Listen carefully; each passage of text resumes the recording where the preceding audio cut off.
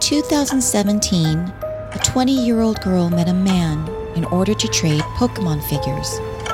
What she didn't know was that this man wasn't a fellow Pokemon enthusiast, but instead a monster planning to ambush her. This case became known as the Pokemon murder. This is the story of Shashia Moreau.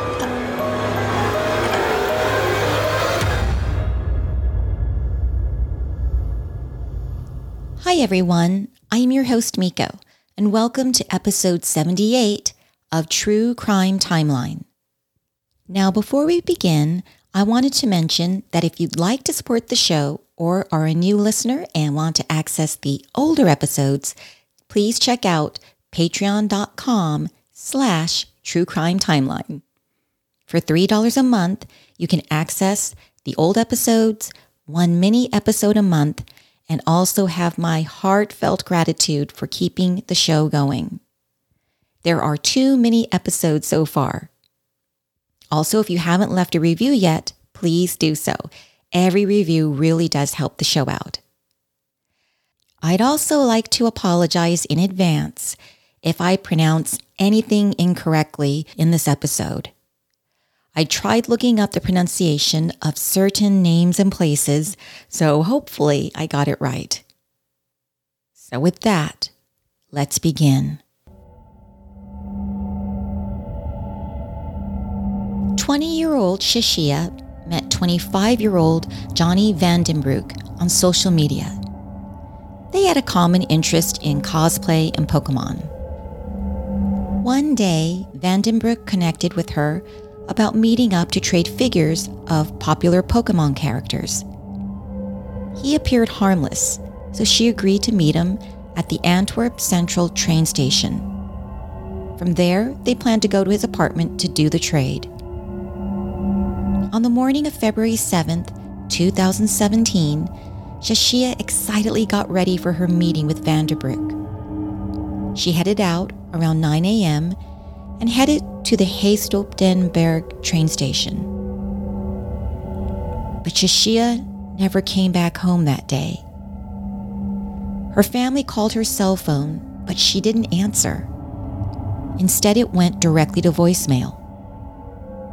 Her father tried contacting her friends, but again, no one had heard from her.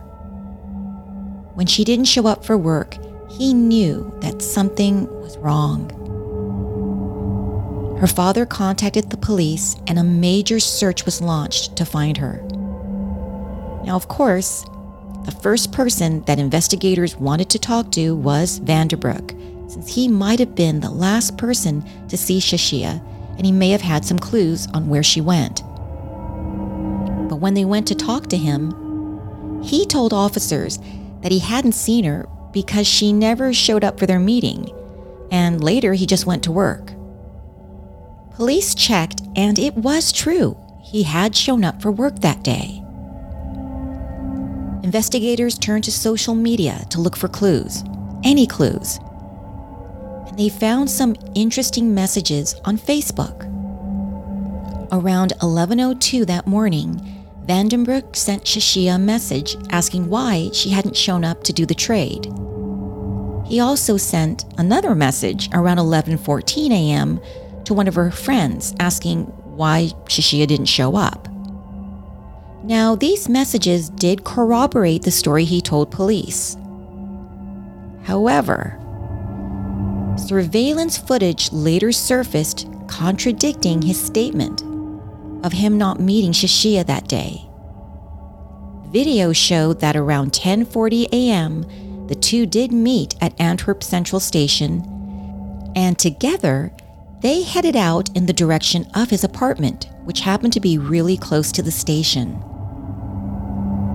There was also surveillance video showing him leaving his apartment later that day, wearing different clothes than what he had been seen in the earlier video when he was with Shashia. On February 9th, his apartment was searched, and a small blood stain was found.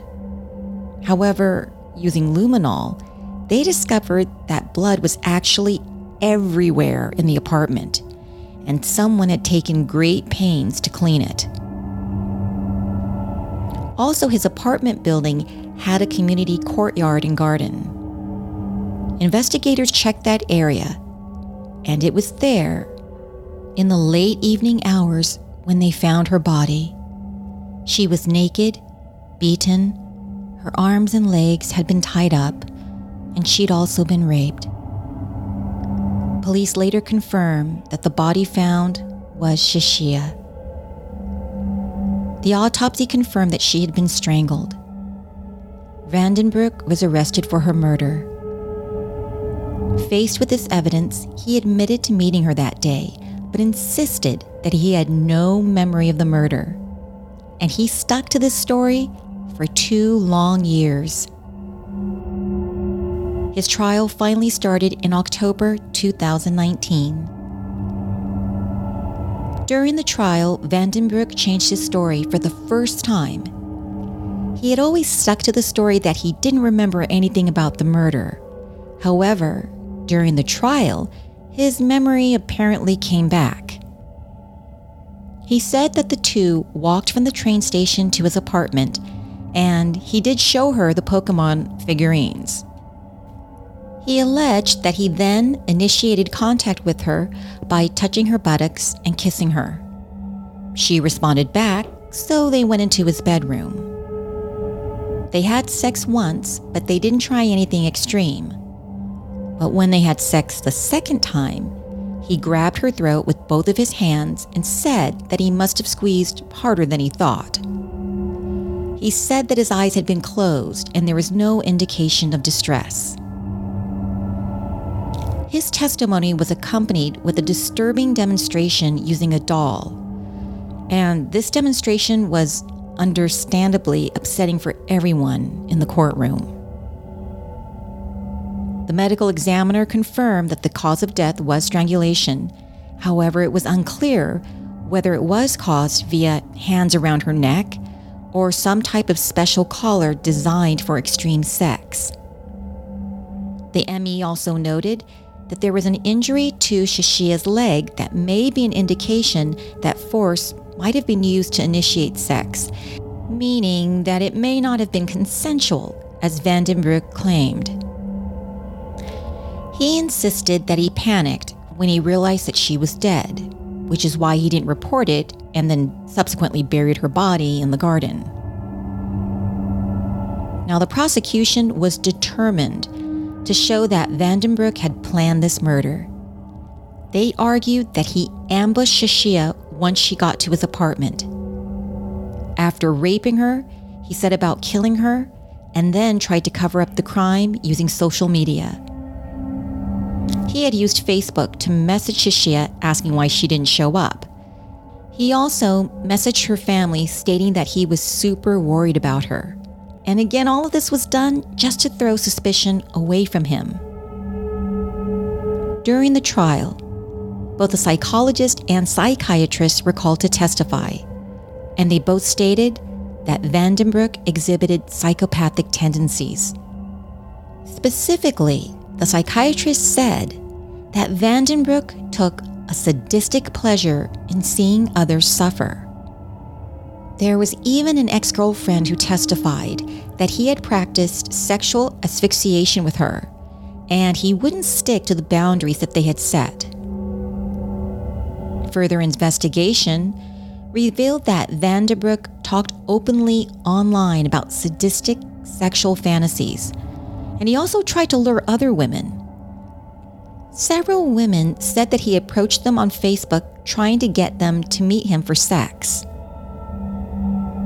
Now, the jury didn't find Vandenbroek's explanations of the events credible.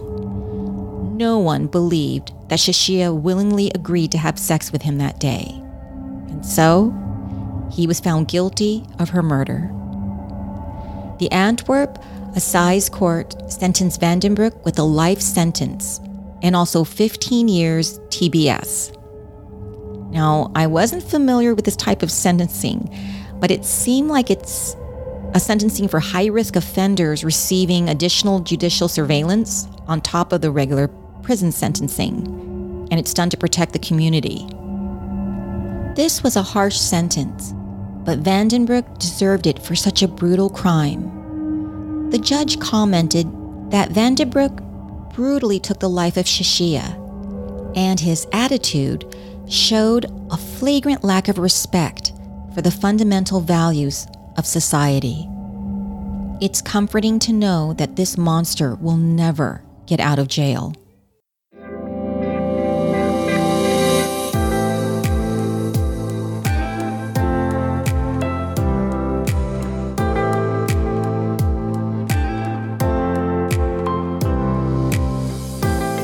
Shashia Moreau was characterized by her parents as a girl with a lot of plans. She appeared to be fun-loving, and her Facebook page indicates a girl with a passion for cosplay. There weren't too many details about her, but I found an anonymous quote that I feel speaks to how much she was loved. Quote, "Oftentimes we say goodbye to the person we love without wanting to. Though that doesn't mean that we've stopped loving them or we've stopped to care. Sometimes goodbye is a painful way to say, I love you." Unquote. You will never be forgotten, Shashia Moreau. So that's a wrap. Thank you so much for listening. Check out the True Crime Timeline Instagram and Facebook page for pictures about the episode. And I'd also like to thank and acknowledge the many sources that were used. This podcast would not be possible without the sources. If you'd like a list of the sources, want to request a case, or just say hello, send an email to truecrimetimelinepod@gmail.com. So with that, take care and stay safe, everyone.